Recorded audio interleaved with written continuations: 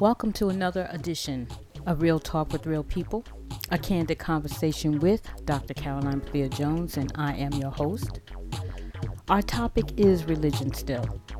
I have been speaking candidly to men and women of faith and men and women who don't have any faith. I gave them each an opportunity to share their spiritual journey and their experiences and their faith walk with me. I was inspired by their faithfulness, their candidness, their undeniable love of God and family, and I listened intently to their opinions on the role of the church, on mentorship, and how we can get back to or get to a place of healing in this country and specifically in our communities. Today I will have another candid conversation with my very best friend, Mr. Lonnie Jones, and we're going to talk candidly about a few things. We're going to talk about his faith walk, his spiritual journey, but we're going to talk a little deeper. His conversation with me will probably be the deepest conversation that I've had thus far. So, are you ready? I'm ready. All right, Lonnie, I'm going to call you Lonnie because you and I are friends. Not unless you want me to call you Mr. Jones. I'm just you're calling me what my mommy and daddy called me. Okay. So, Lonnie, before we actually get, started and talking about the deeper things of theology, why don't you walk us through your faith walk, your spiritual journey? How did you get to where you are today? Okay. I guess my it stems from growing up as a child. My father and mother instilled in us, to go to church, and they took us to church, and we were in the Baptist church here in Newark, New Jersey. And when that church split, my father, I believe, became a little disgruntled with the split of the church, and we stopped going. But in our household and in my visits to my grandmother's house in Virginia, church was a stablemate. I mean, you went to church on Sunday, and you went to Sunday school. So that was our indoctrination into, I guess, what's called Christianity, was through through our parents and my grandparents. When my mother passed away, I was approaching the age of 11 years old. I began to start to fall away from the attendance of church on any type of regular basis, almost to the point where I actually stopped going. Other than when I went to Virginia to visit my grandmother, but when I got to the age about, I guess, 13 or 14, she didn't push me when I would visit as much to go to church, but she wanted me to go. And I would just go just because, out of respect for her, because I started having questions that no one would truly answer. And I don't call it the fault of my grandmother or my parents. It's something we're going to talk about a little bit later on. But it was the condition in which we were taught the perspective of Western European Christianity. And one of the falls of that was the perspective of following a Jesus that not only didn't look like us, but was actually a false image of what Jesus Christ is described to look like. So when you got these questions in your mind, you're wondering, there's something not quite right. During my teenage years, growing up, the Honorable Elijah Muhammad, as many know, was the person responsible for the growth of the Nation of Islam. I started listening to some of the things that the Honorable Elijah Muhammad was talking about, as far as speaking about Islam being the black man's religion, following and listening to the teachings of Malcolm X, and even following him through his pilgrimage when he came back from Mecca, and discovering that things that he was taught even about Islam were not totally true, where as a Muslim, he found himself sharing and worshiping God with men who did not look like him, who he said were blonde hair, blue eye, and blonde. So, so my my faith, I never lost a my relationship with knowing that there is a God, but my perspective on religious denominations, it was just too vague. Okay. I was baptized as a Baptist because when I was going to the United States Air Force, my grandmother wanted me to be baptized and to be protected. So um, out of for her concern, I did get baptized as a Baptist. But my journey continued to and trying to understand this this Christian faith of understanding and of belief. About 15 years ago, I had been had joined the church, and I was in a drive-by shooting. Mm. And on that, we were coming back from church. I was playing at the church, St. James AME Church in Newark, Mm-hmm. and it was Christmas Eve, and I was a drive-by shooting on my way back home after Christmas Eve service. And it was on that day I decided that God had a reason for me to continue to be living. Okay. What that reason was, I don't know, but I wanted to pursue it. Mm-hmm. And I, at that time, decided I'm going to answer the call of God and find my way into the ministry. Since then, I have been ordained as an elder in the African Methodist Church. However, I still continue to search to have a fuller understanding of Christianity, and we'll get to talk about it later, Mm-hmm. which I have found through research and through my travels that a lot of what, especially black folks, and I wouldn't say just black folks, what folks have been taught, black and white, in this country and around the world about Christianity, they have not dealt with the truth. Okay. And it is that issue which covers political, economic, and even racial boundaries is, I believe, the reason why not only the United States and its issues of white supremacy and white privilege, not only here in the United States but around the world, exists. And one of the controlling methods that's done to oppress people is through religion. Mm-hmm. Yeah. Let's talk about that for a minute as we dive right on in. A few things that you said that struck me. When we talk about Christianity and we talk about not receiving the full truth of our training, of our learning, and you talked about your calling or feeling like you wanted to be called or you have been called. Let's talk about that calling, because sometimes when you're dealing with people who are in the church who said they've been called to be in the church, they only have one agenda, and that agenda is to I guess I want to say to get you to become a Christian. It's not necessarily a finding the truth and sharing of the truth of the gospel, but there seems to be a formula that seems to be in play where every single person who's gone through seminary school who has this calling on their life are really just, they're moving with one agenda. Did you find that to be your truth, or were you going against the grain when you went through seminary school and when you felt the call on your life to learn the truth, when you discovered it? Did you have any issues at that point? Oh, I had issues from the beginning of seminary and even till today.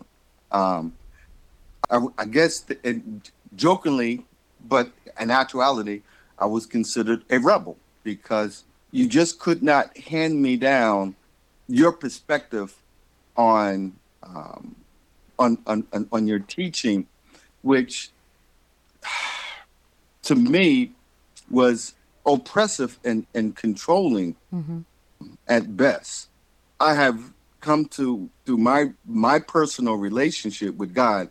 I'll just say this: I referenced that I'm ordained in the African Methodist Episcopal Church, but my my theology is of a Black liberation theology perspective.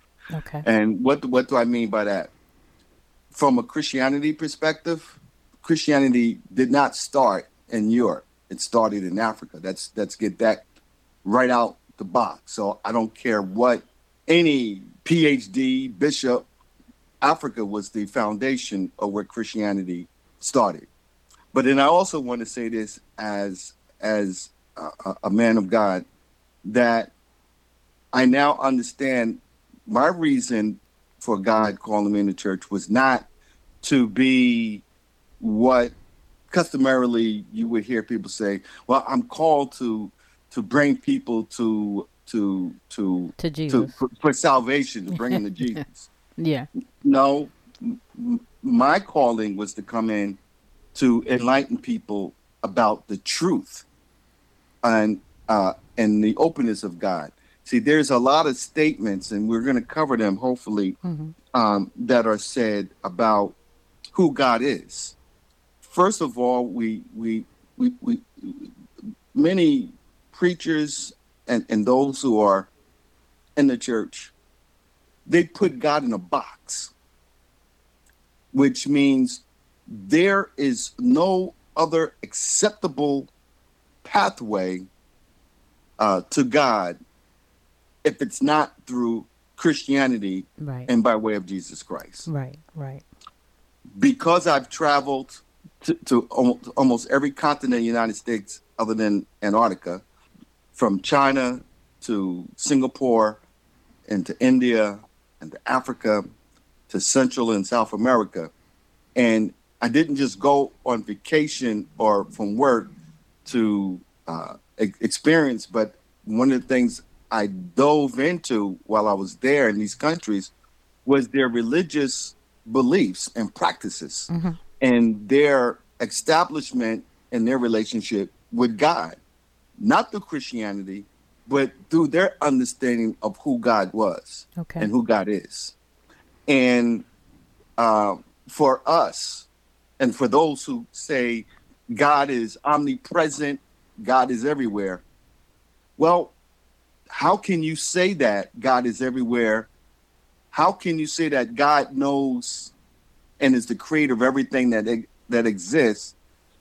And then how can you say nobody knows the mind or the ways or the understanding of God, but you can sit there and say, because your doctrine and your understanding of your pathway says this is the way, that you disavow God from being able to provide any other pathway or way to worship and have a relationship with God if it is not your way. Well, if that's the case, then to me, that's a contradiction in understanding. Because if God can do all God can do and you don't know the mind of God, then how are you going to sit there and tell me? Because in your doctrine of reading, meaning the Bible, says this, and the Quran may say this, the Torah may say this, you say, well, they're not in the full truth and understanding. I find that to be very disconcerting and untrue. Some will disagree with me and say, well, then, you're, and I've had friends that would jokingly say, man, are you sure you're a Christian? Well, I'm a Christian because this is the foundational pathway that I understand that helped me establish this one-on-one personal relationship for me and my soul and my spirit is the ultimate, is to build that relationship with God, not relationship with a denomination. Right.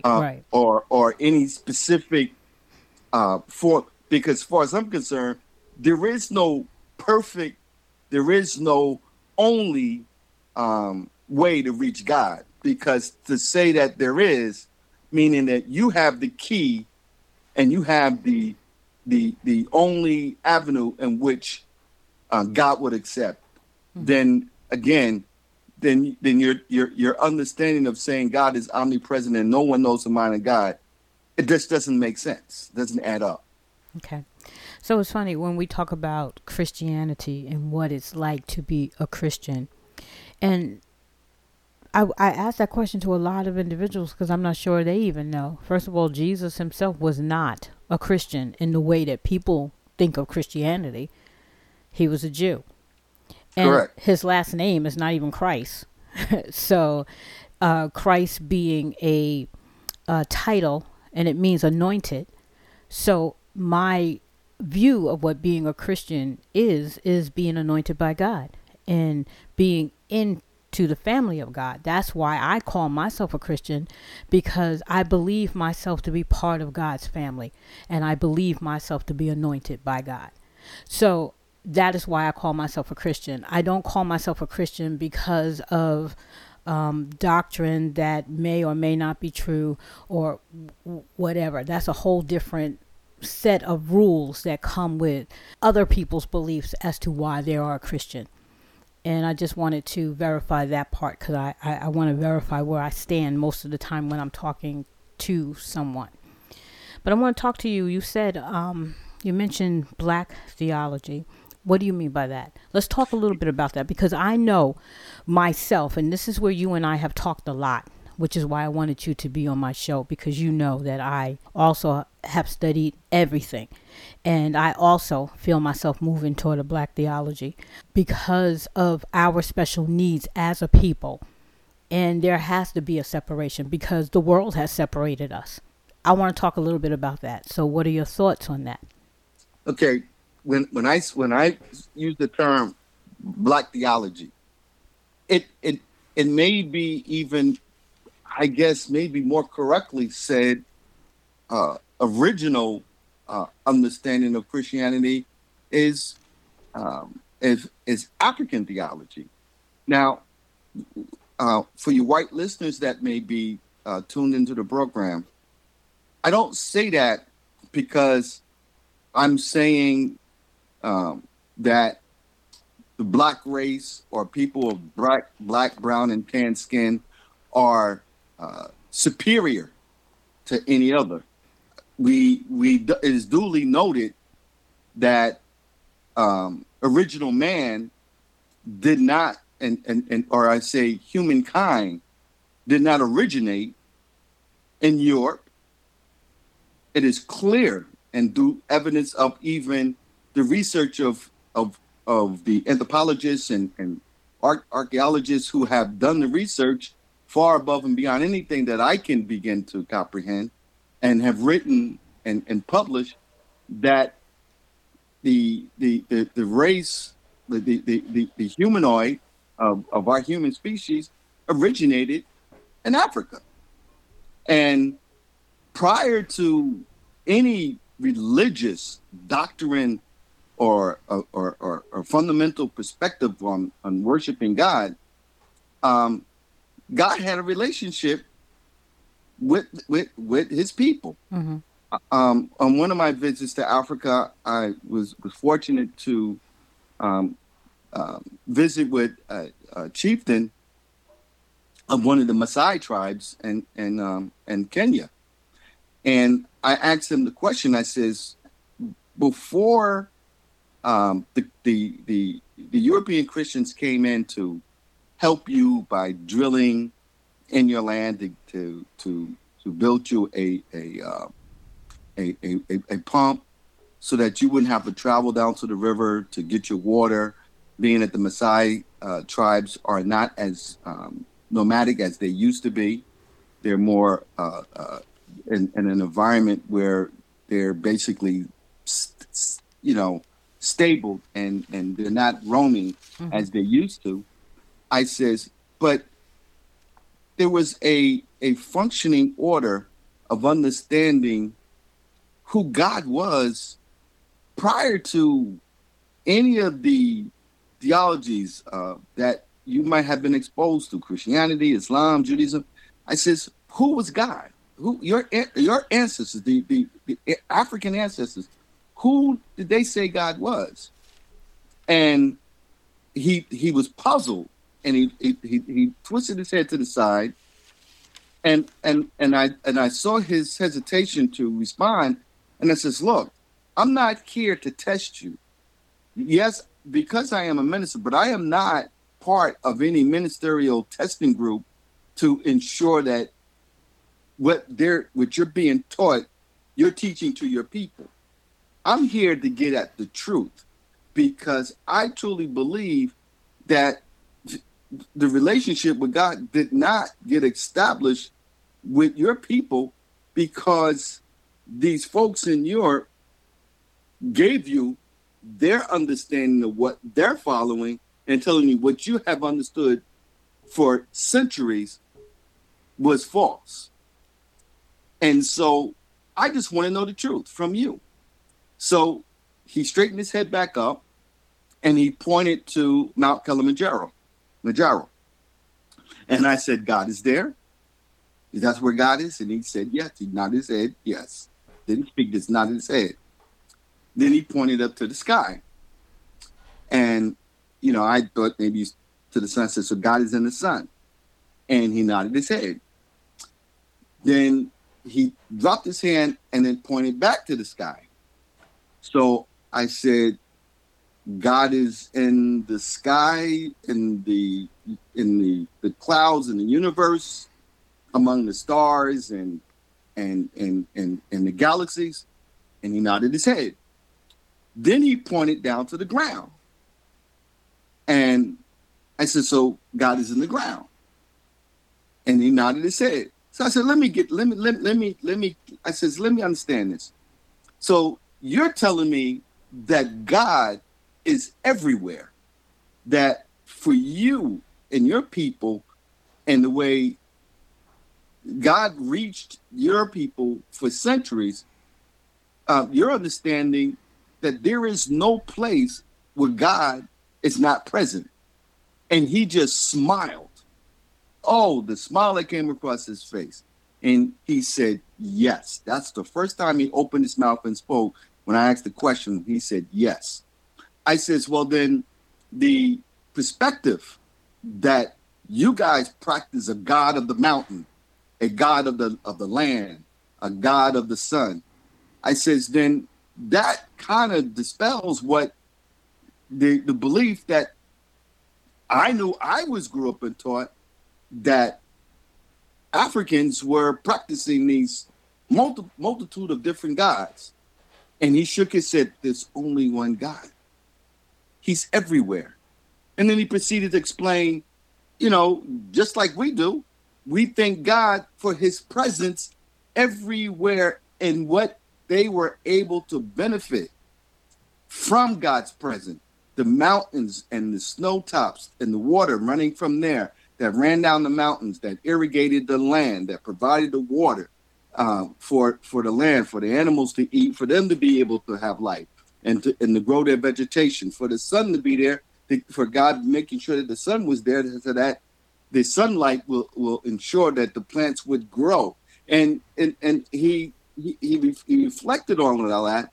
And I says, well, then you believe that there's only one God, but he's just everywhere. That's it. But isn't that the same thing that Christians have been telling us? But they never tell us that story. He said, because that's not the story they want you to believe. And he says, and because they didn't understand our culture and they didn't understand us, and it was confusing to them, they decided they're going to write in their books what it is that they wanted the rest of the world to believe about us. And I says, and such a joy, and believe me, there was a uplifting in me to say, thank you, God.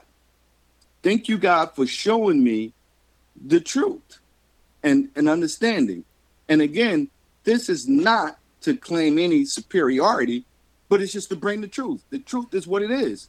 It's like what I spoke earlier the image that was portrayed to us in many households, black and white, of this Jesus sitting among all of these white folks at the picture called the Last Supper, we revered that picture.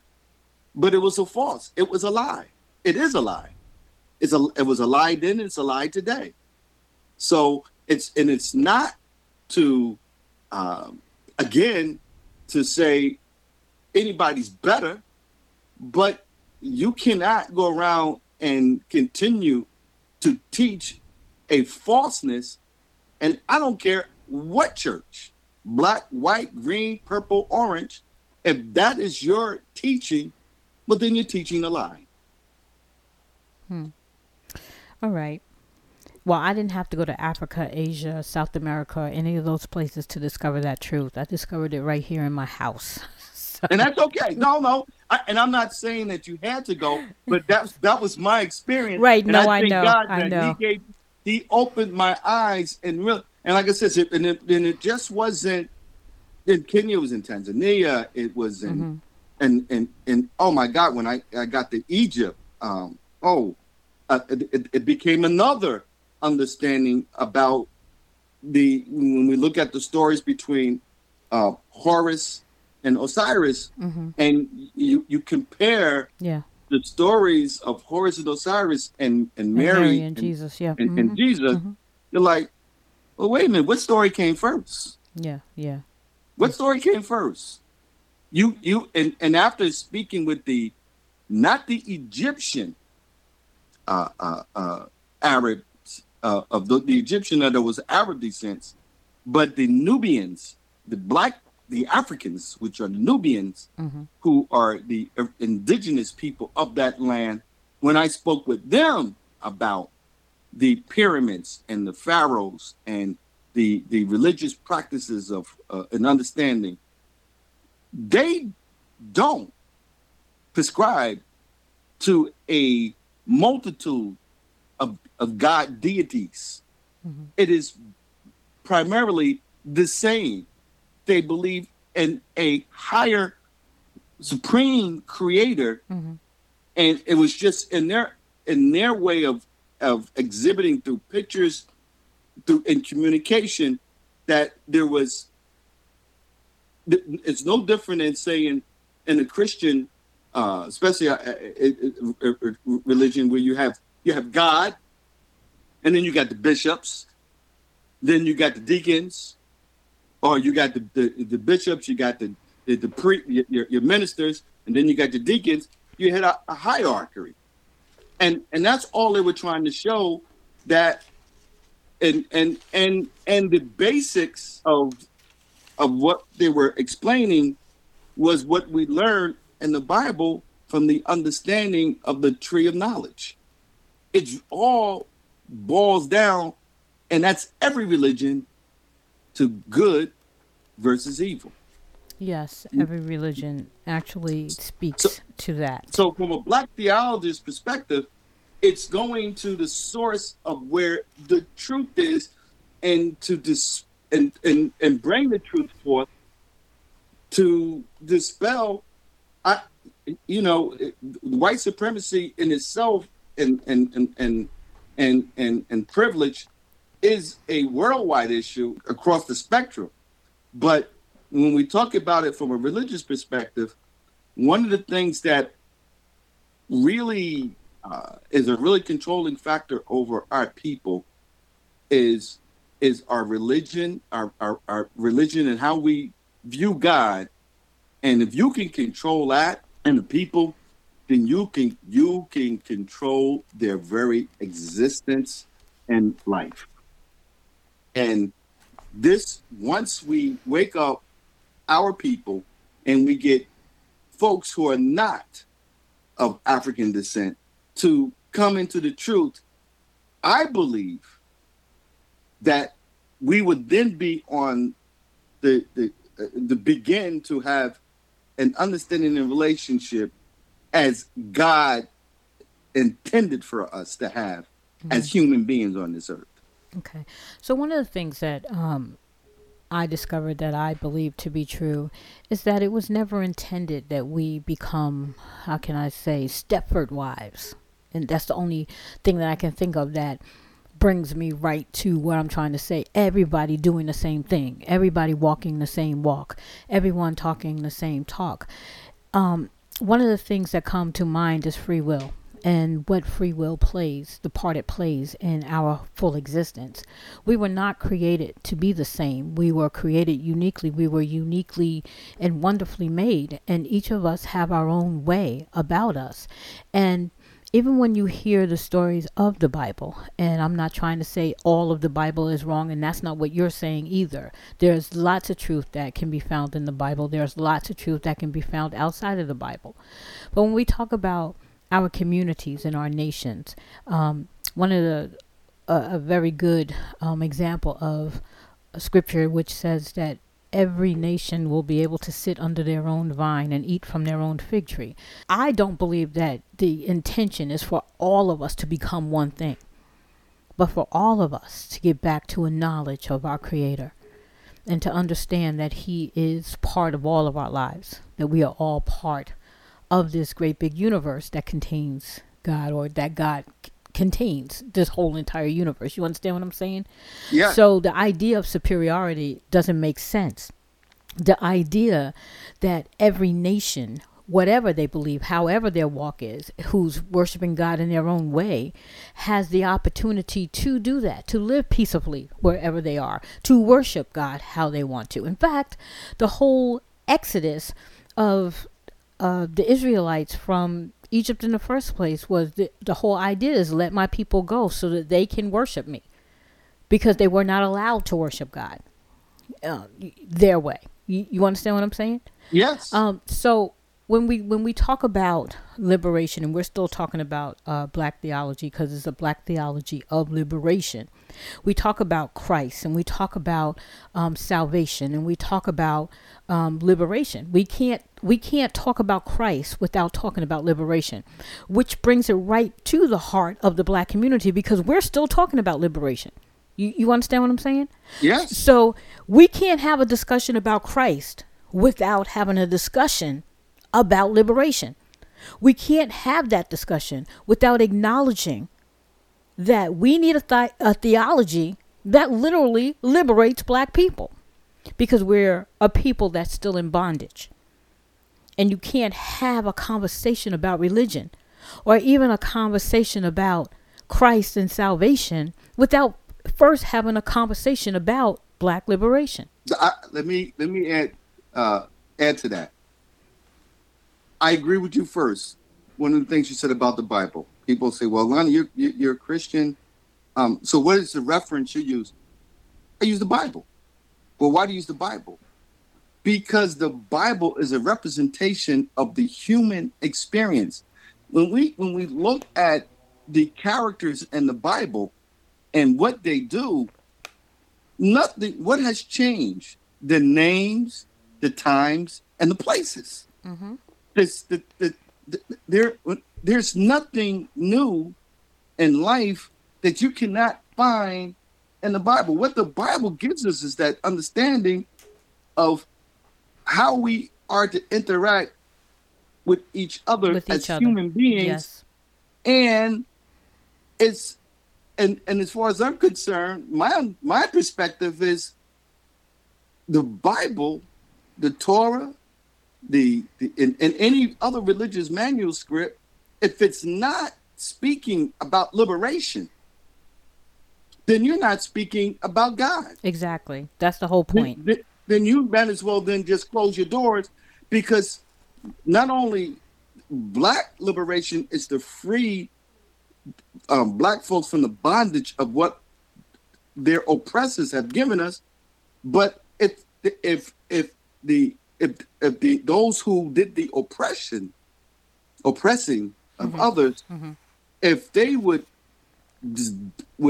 come and stop resisting what they know is the truth, they also too will be liberated, because they would no longer have to continue to carry an untruth that they know that their intentionally and purposely Right. oh my God, I can't even speak now. Yeah, but I know what you're saying. It's like the That- saying that they say that in order to enslave a people, you have to be enslaved also because you have to stay enslaved yourself to make sure they stay enslaved.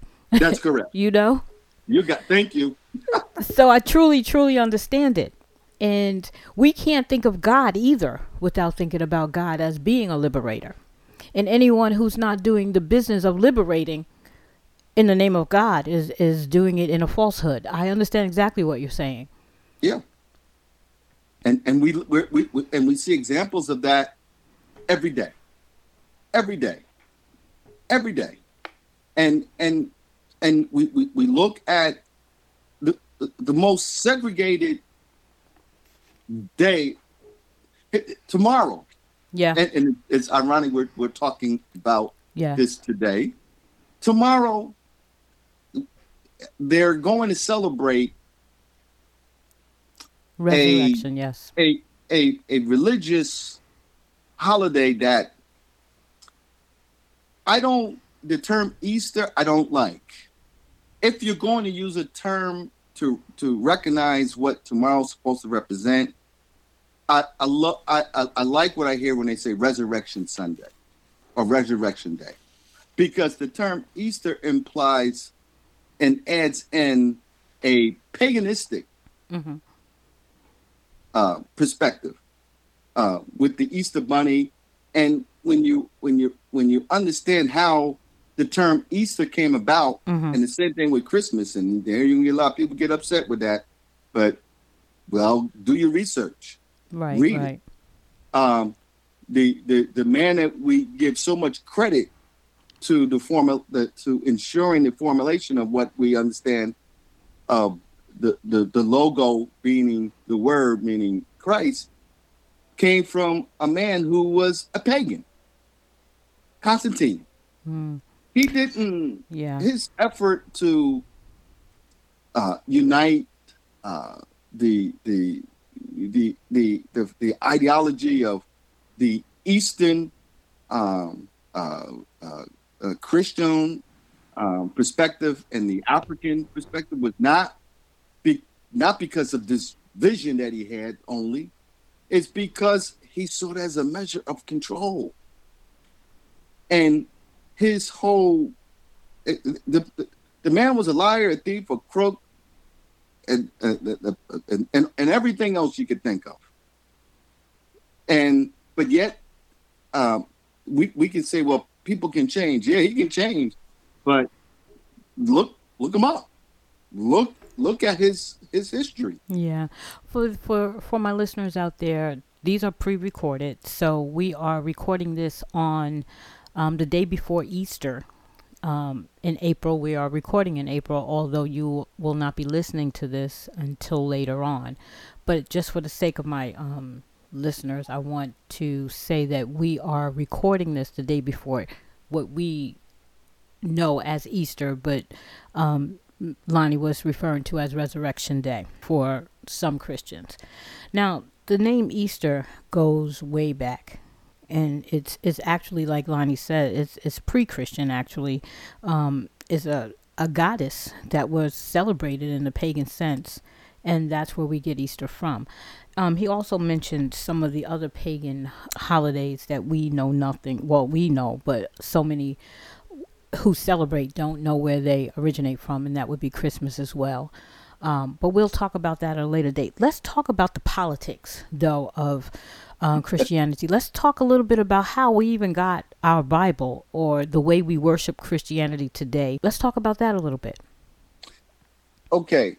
Well, let's talk about the Bible that was handed to our ancestors here in the United States. Let's talk about that slave Bible. How do you in any form of fashion can say you are a follower of believer in God, and you follow the tenements of Jesus Christ and his teaching and the evidence of his work as in John 14, verse 11 states, believe how could you even begin to identify with that statement with Jesus is believe that I am in the Father and the Father is in me, meaning that they're one. Mm-hmm.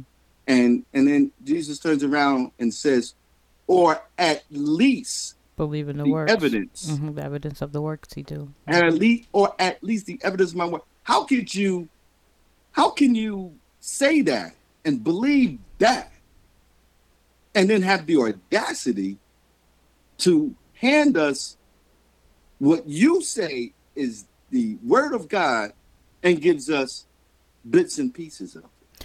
But you can ask that same question that can go even further than that. If you believe that Jesus is one with God, you must also believe that we are one with God.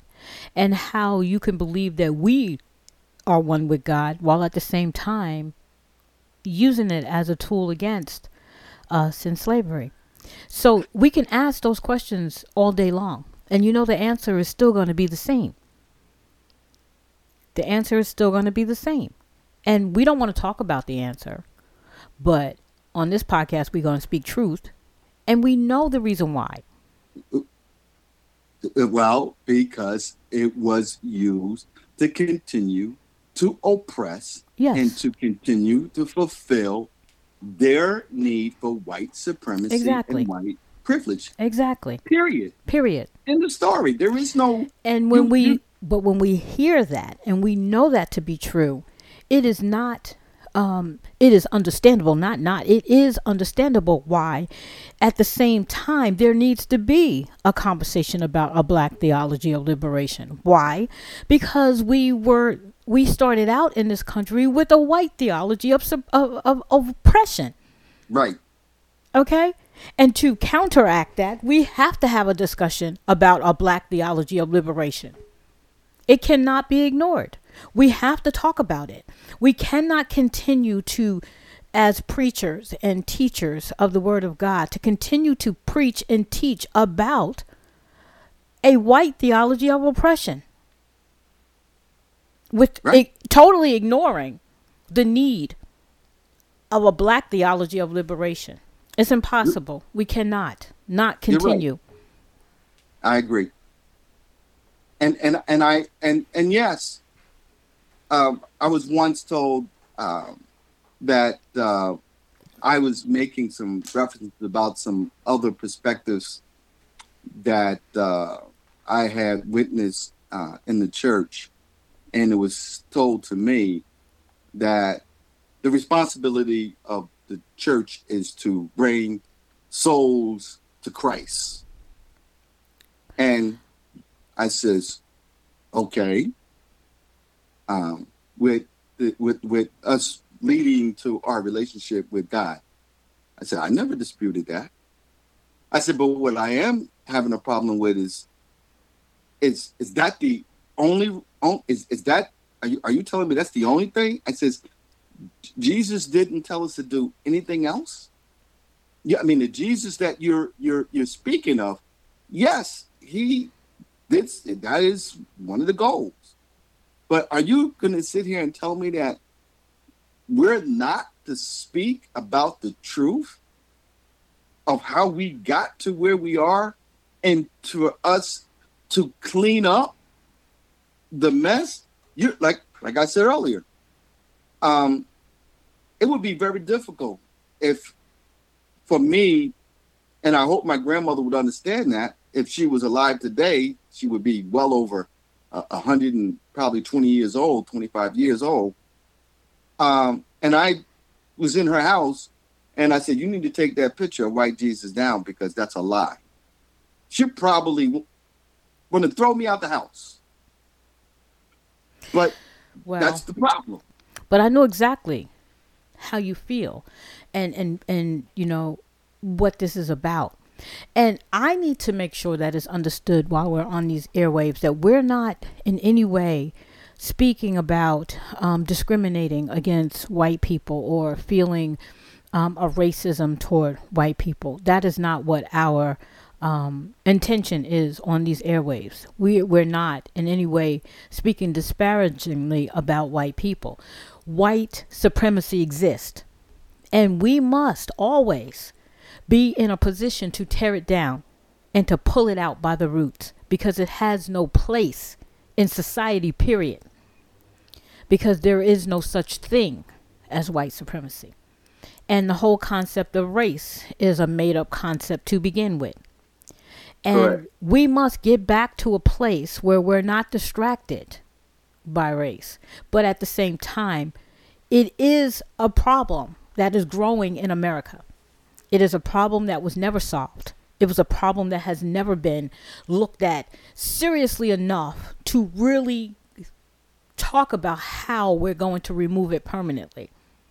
So every opportunity that we get, we must dismantle white supremacy.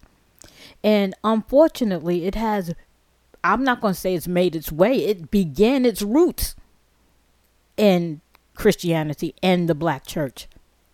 And we are suffering because of it. Black communities are suffering because of it. And it is time for us to reconstruct the gospel, to not throw away the baby with the bathwater, but bring truth to the conversation so that we can all benefit. And let me add to that. You're 100% correct. This is not a condemnation of white people on an individual basis. It is on a system that we see that even now, many of our news broadcasters and political leaders are now speaking against white supremacy in this country. So don't just look at our discussion, right? That, I hate white people. No. Nothing could be further the truth. Nothing can be further from the truth. I have many friends of many nations and many different nationalities that I get along with, even better than some within my own nationality. So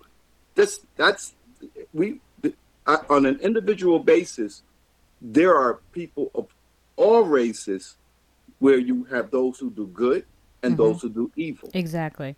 I like to align myself with those who deal with good and who are in the truth. Exactly. And being in the truth does not have a color. If you're in the truth, right? Thank you.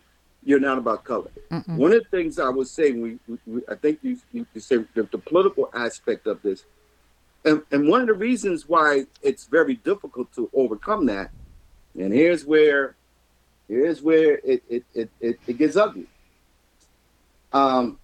Most churches, and because I can't say all church because I don't have a number on every church that's organized in the United States, but the church are beholden to the governmental political system that we're in, because of the nature of their 501c3 status. Mm-hmm. In addition to adding on that is the faith-based initiative that Bush put out there. Now, here's the problem with these things. If you understand what a 501c3 helps you establish, and we don't have time in this call to get depth in it, I would ask my listeners to look at the benefits of being a 501c3. When you look at the lucrative, when I say lucrative perspective of a person having a church under the 501c3, the benefits, the tax savings, when you, it's funny when you get around during election time, folks that you have not seen in your church at all running for office, all of a sudden, all of these political candidates come out of the woodwork to sit up in your church in September and October, professing how much they love your community. And then they align themselves with different pastors for what? For votes. And these votes that they hope this particular pastor, this church can deliver to them, there's some sort of a payoff in that. Now, what those payoffs, I'm not high enough on the food chain to know the details of what those payoffs. They could be in particular, uh, uh, you know, licensings they may need, or permissions they may need, or favors that they may need from the particular or city municipality that they're in, and they'll say, well, that's just the cost of doing business. Well, there we go. Now we get to the crux of a lot of the issues in the church, because unfortunately we say the business of the church, or the perspective of the church, is to save souls, but it's to run a business. And Well, religion is a business. We all have established that religion is a business. It is a business. but it's not. It's but the business, and just like in all businesses, you have those who um, use the business for good, and they use the business for their own self endowment, Absolutely, without a doubt. and that's where you start running into the problems. Um, and there are plenty of churches out there that are doing the good, Hmm. and addressing the business perspective that the church has to operate under.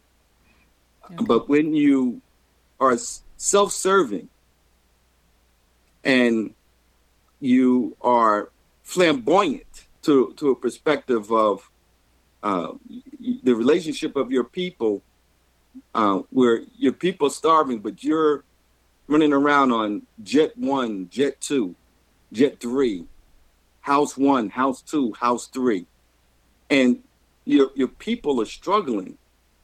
I have a problem with that. Yeah, we all do. But as we get into the end of this podcast, let's leave with something positive, because this Okay. is what I always ask all of my interviewees. What can we do? Because we talk about the problem and we know that there's a problem. We are not unknowledgeable of the fact that every single one of these systems have their own problems. What can we do as individuals? And how can we encourage the people who are listening to this podcast, who are devoted to their faith? And trust me, I'm devoted to my faith. So what can we leave them with? Because we Well, certainly don't want to throw away the baby with the bathwater. no, no. I'm a faithful woman, and I believe in God. I believe in the oneness of God. I believe that I am part of the system, this creativeness that makes me me, and I believe that I'm very much God and He is very much me. So what do we leave our listeners with to continue to encourage them, to give them hope still, and not, so that there is no despair? Let me recite something that the late James Cone said. He said, "Indeed, our survival and liberation depends upon our recognition of the truth when it is spoken and lived by the people. If we cannot recognize the truth, then it cannot liberate us from untruth. To know the truth is to appropriate it, for it is not mainly reflective and theory. Truth is divine action entering our lives and creating the human action of liberation." So this podcast, what you have, what you're doing in this particular series and segment of your podcast, this is a step. And what I would ask of the listeners, regardless of where you are in this walk, I don't care if you're Christian, Muslim, Jew, Hindu, Buddhist, Taoism. It doesn't matter. First and foremost, take a look at your faith walk with God, your belief in God. If your system and your belief in God states that you treat every human being with the respect that you would want for yourself, then that's a good start. For those who are both in churches where they see the and know that there's a disparity, you need to encourage, not beat them up or beat her up or beat them up, but encourage them to speak about these, I guess they will be called the untouchable conversations. Speak about the truth. It's no harm in bringing forth the truth. Remember, you're looking for liberation. You're looking to be in a closer relationship with God. In fact, bringing the truth of liberation, of truth, will bring you will bring you closer to that relationship with God. And he will look down and smile upon us and saying, my God, me God, my people have awakened. And they're finally coming to an understanding and why when I intentionally created them in the first place. So I would say be encouraged. We now have in this country we have a government that seems to be working for all people, regardless of their political affiliation. These are these are the type of positive things that I would say are being done by God, and allowed by God to happen. We've seen what the other side looks like. Now we're on the other side, and that should give us some hope.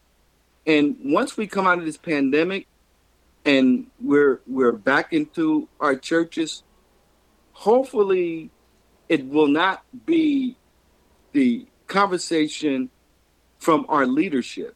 And it really is going to depend on the leadership to do this. So if you are in the leadership position, there's no harm in teaching your people the truth. Teach them the truth. Allow them to be awoken. Allow them to speak freely. And don't be and do not go back to your church man and say, well, I heard so and so on the podcast and you guys aren't teaching us the truth. Don't do that. Be sweet. But ask them, in their sermons and their Bible studies to bring out the truth. And again, the truth will only set you free. All right, then. Well, we've come to the end of our hour, and I want to thank you for joining me. Thank you for your willingness to have a truthful conversation about religion, about theology, about the truth, about God, about the oneness of God. It was delightful, to say the least. There's so much more energy I had left, but I know you only got an hour. Yeah, we can't cover it all in an hour, but I'm not sure if that's what I was trying to do in this podcast, to cover everything. Right. When I asked about the responsibility of the church, one of the things that you said was the responsibility of the church is what you were told is to bring in souls, to bring souls to Christ. But I think that there is a greater responsibility of the church, and you mentioned also to speak truth, to be honest, to speak about, we need to know about us. And if we're going to take the time to bring souls to Christ, then we also must also take the time to talk about freedom and to talk about liberation and to talk about how that, we're no longer bound. We're no longer bound. And that has to be a conversation, because individuals need to understand that they have a choice to make.